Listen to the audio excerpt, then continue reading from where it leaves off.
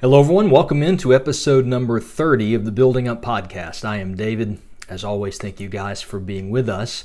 Our topic on today's podcast is civil disobedience. Now, civil disobedience is a term or a subject that has been much discussed in the Christian circles or Christian church, especially this year in 2020. In the midst of this pandemic that we have dealt with, COVID-19 this year, there have been times where churches have been asked to not gather as they used to gather. They were normally gathering together.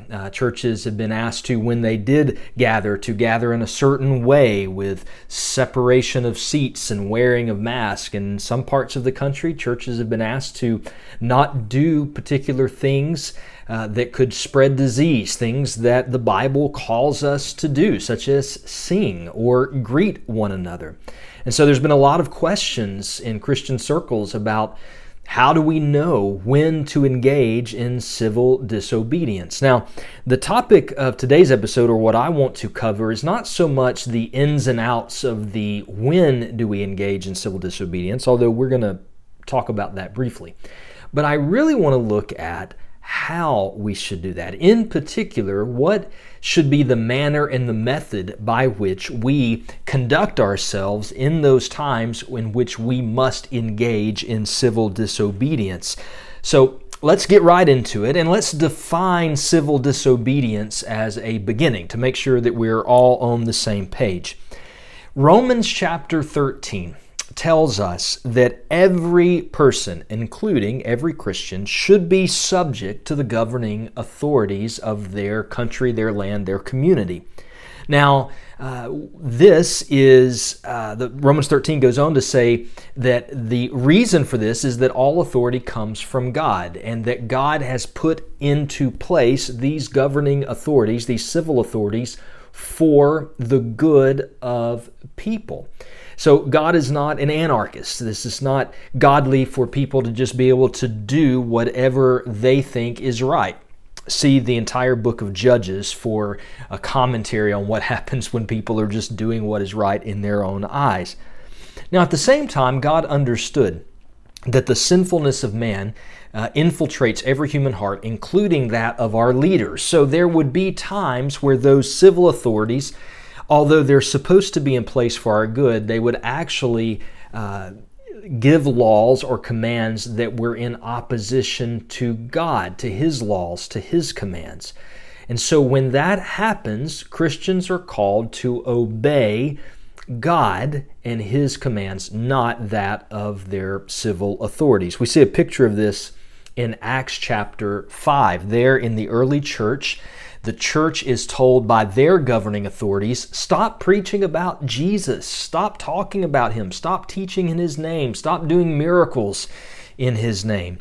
And Peter in Acts chapter 5 verse 29, Peter and the apostles answered those governing authorities saying, we must obey God rather than men. So what is clear is that civil disobedience is warranted when obedience to the law of a man would conflict or cause you to disobey the law and the commands of God. God must always be obeyed, no matter what. It's important that we have that definition, that civil disobedience is when the law of man conflicts with the law of God. Civil disobedience is not for issues of preference.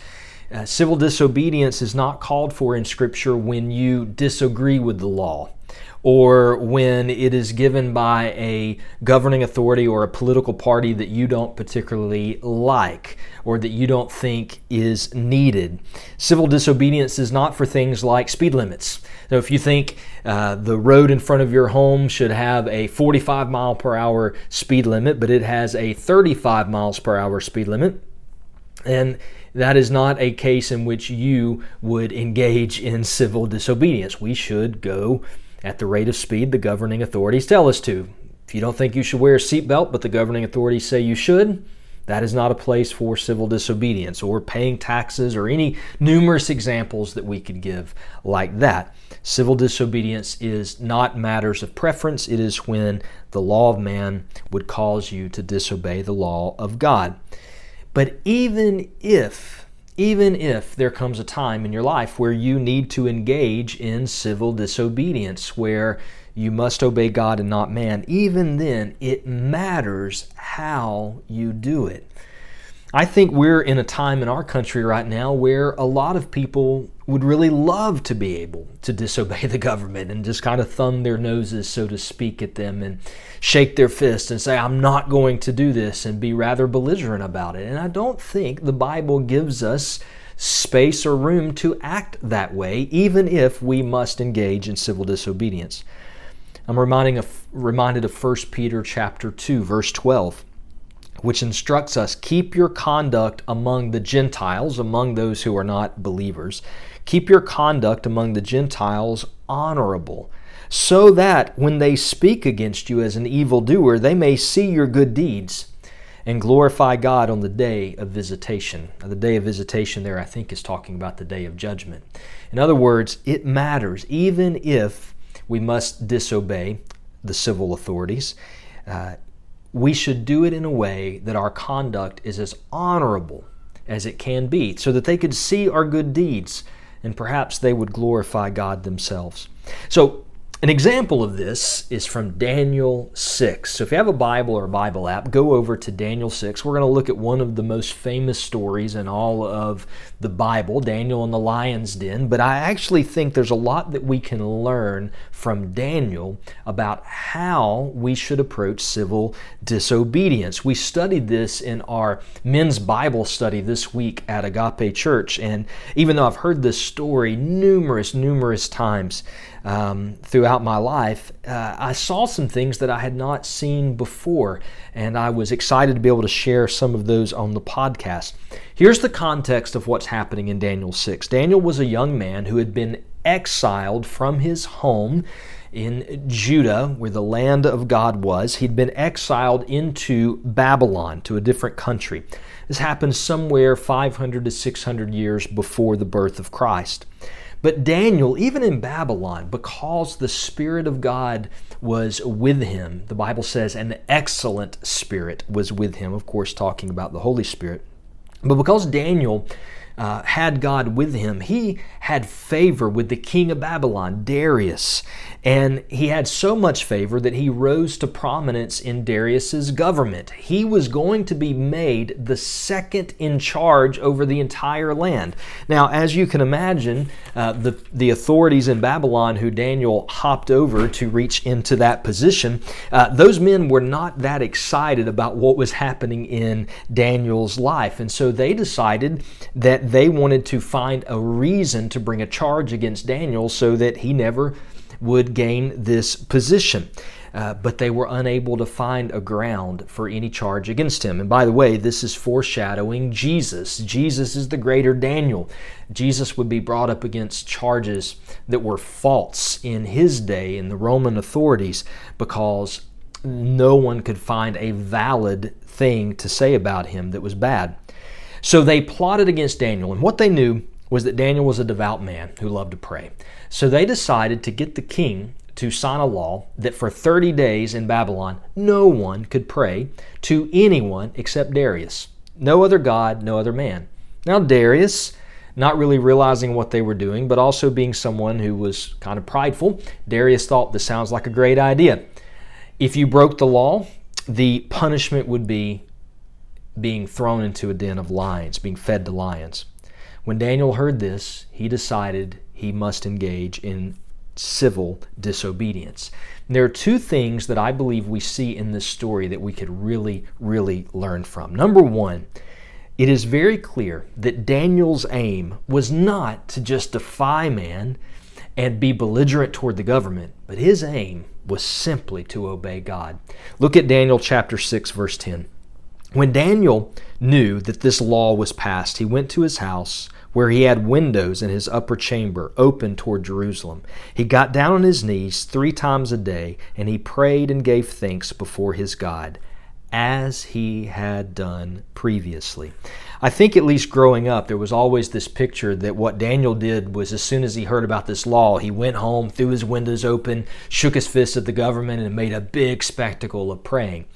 But I think this phrase, as he had done previously, shows us that Daniel was simply following the very routine of his life. Daniel was actually being obedient to God. We don't have time in the podcast to cover this, but if you want to read in 1 Kings chapter 8, you can actually see the scripture that Daniel was being obedient toward. In 1 Kings 8, when Solomon dedicated the temple in Jerusalem, he prayed a prayer.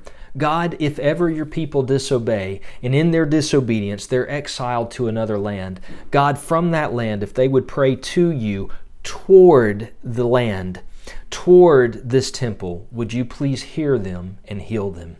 That's what Daniel was doing. He was praying toward the land, praying toward the temple. He was living his quiet life in obedience to God. And when he knew that law was put in place, he said, I must continue to do what God has asked because I want God to heal me and heal our land and bring us back home. So I have to obey. He wasn't being belligerent toward the government. He was just simply being obedient to God in the midst of his quiet life. Because of that, though, he is fed to the lions.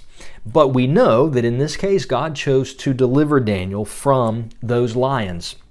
And we see this picture of the king who loved Daniel very much and was very upset at what had happened. And when the king rushed the next morning to the lion's den to see if Daniel had been delivered, there was an exchange between Daniel and the king. And this brings us to the second principle that I think we can learn about civil disobedience. In Daniel chapter 6, verse 21 and 22, we see that Daniel still acknowledges the king's God-given authority even as he had disobeyed his law. So look at this, verse 21 and 22. Daniel said, King, O king, live forever. My God sent his angel and shut the lions' mouths, and they have not harmed me, because I was found blameless before him, and also before you, O king, I have done no harm. Daniel says, because God is over you and he is your authority, God was able to find me innocent before him and also before you. Daniel, even in this moment, we see him still honoring the king in his position, still acknowledging that the king has God-given authority over him, and telling the king, I obeyed God, and because of that, I have done no harm to him, and king, I have done no harm to you either. Daniel was still honorable toward that man in his authority, even though he had to engage in civil disobedience. So there's three categories I think we see in Daniel's life as he engaged in civil disobedience. First of all, he was very brave and courageous. Daniel was steadfast that he was going to obey God and honor God, even though he knew it was probable that it was going to cost him his life. Secondly, though, Daniel did so in a humble, quiet way. He wasn't blasting the government. He wasn't cursing at them. He wasn't shaking his fist at them. He was just living his humble, quiet life. 1 Thessalonians 4, by the way, tells Christians, aspire to live quietly and to mind your own affairs. And that's what Daniel was doing, being obedient to God in the midst of his daily routine. Doing so, though, very bravely, very courageously. And then finally, we see that Daniel, even in civil disobedience, he was still an honorable and respectful man. He still showed honor and respect to the governing authorities in telling them, I know that you're in the position God gave you, and I honor that, but I must obey God. And in this case, you're telling me to do something that God is against, and so therefore I must obey God. We can learn so much from Daniel. If there comes a time where we must engage in civil disobedience, we should do so as Daniel did, bravely, humbly, and honorably.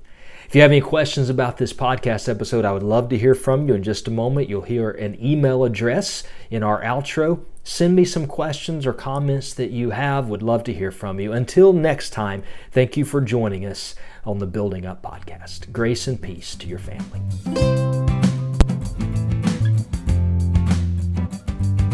Thank you for listening to the Building Up Podcast. If you have a question about today's episode, or if you would like to suggest a topic for the future, please email us at buildingup@agapepinson.com. To subscribe to this podcast, simply search for Building Up from Agape Church in your favorite podcast app, or you can watch the video format by visiting us online at agapepinson.com.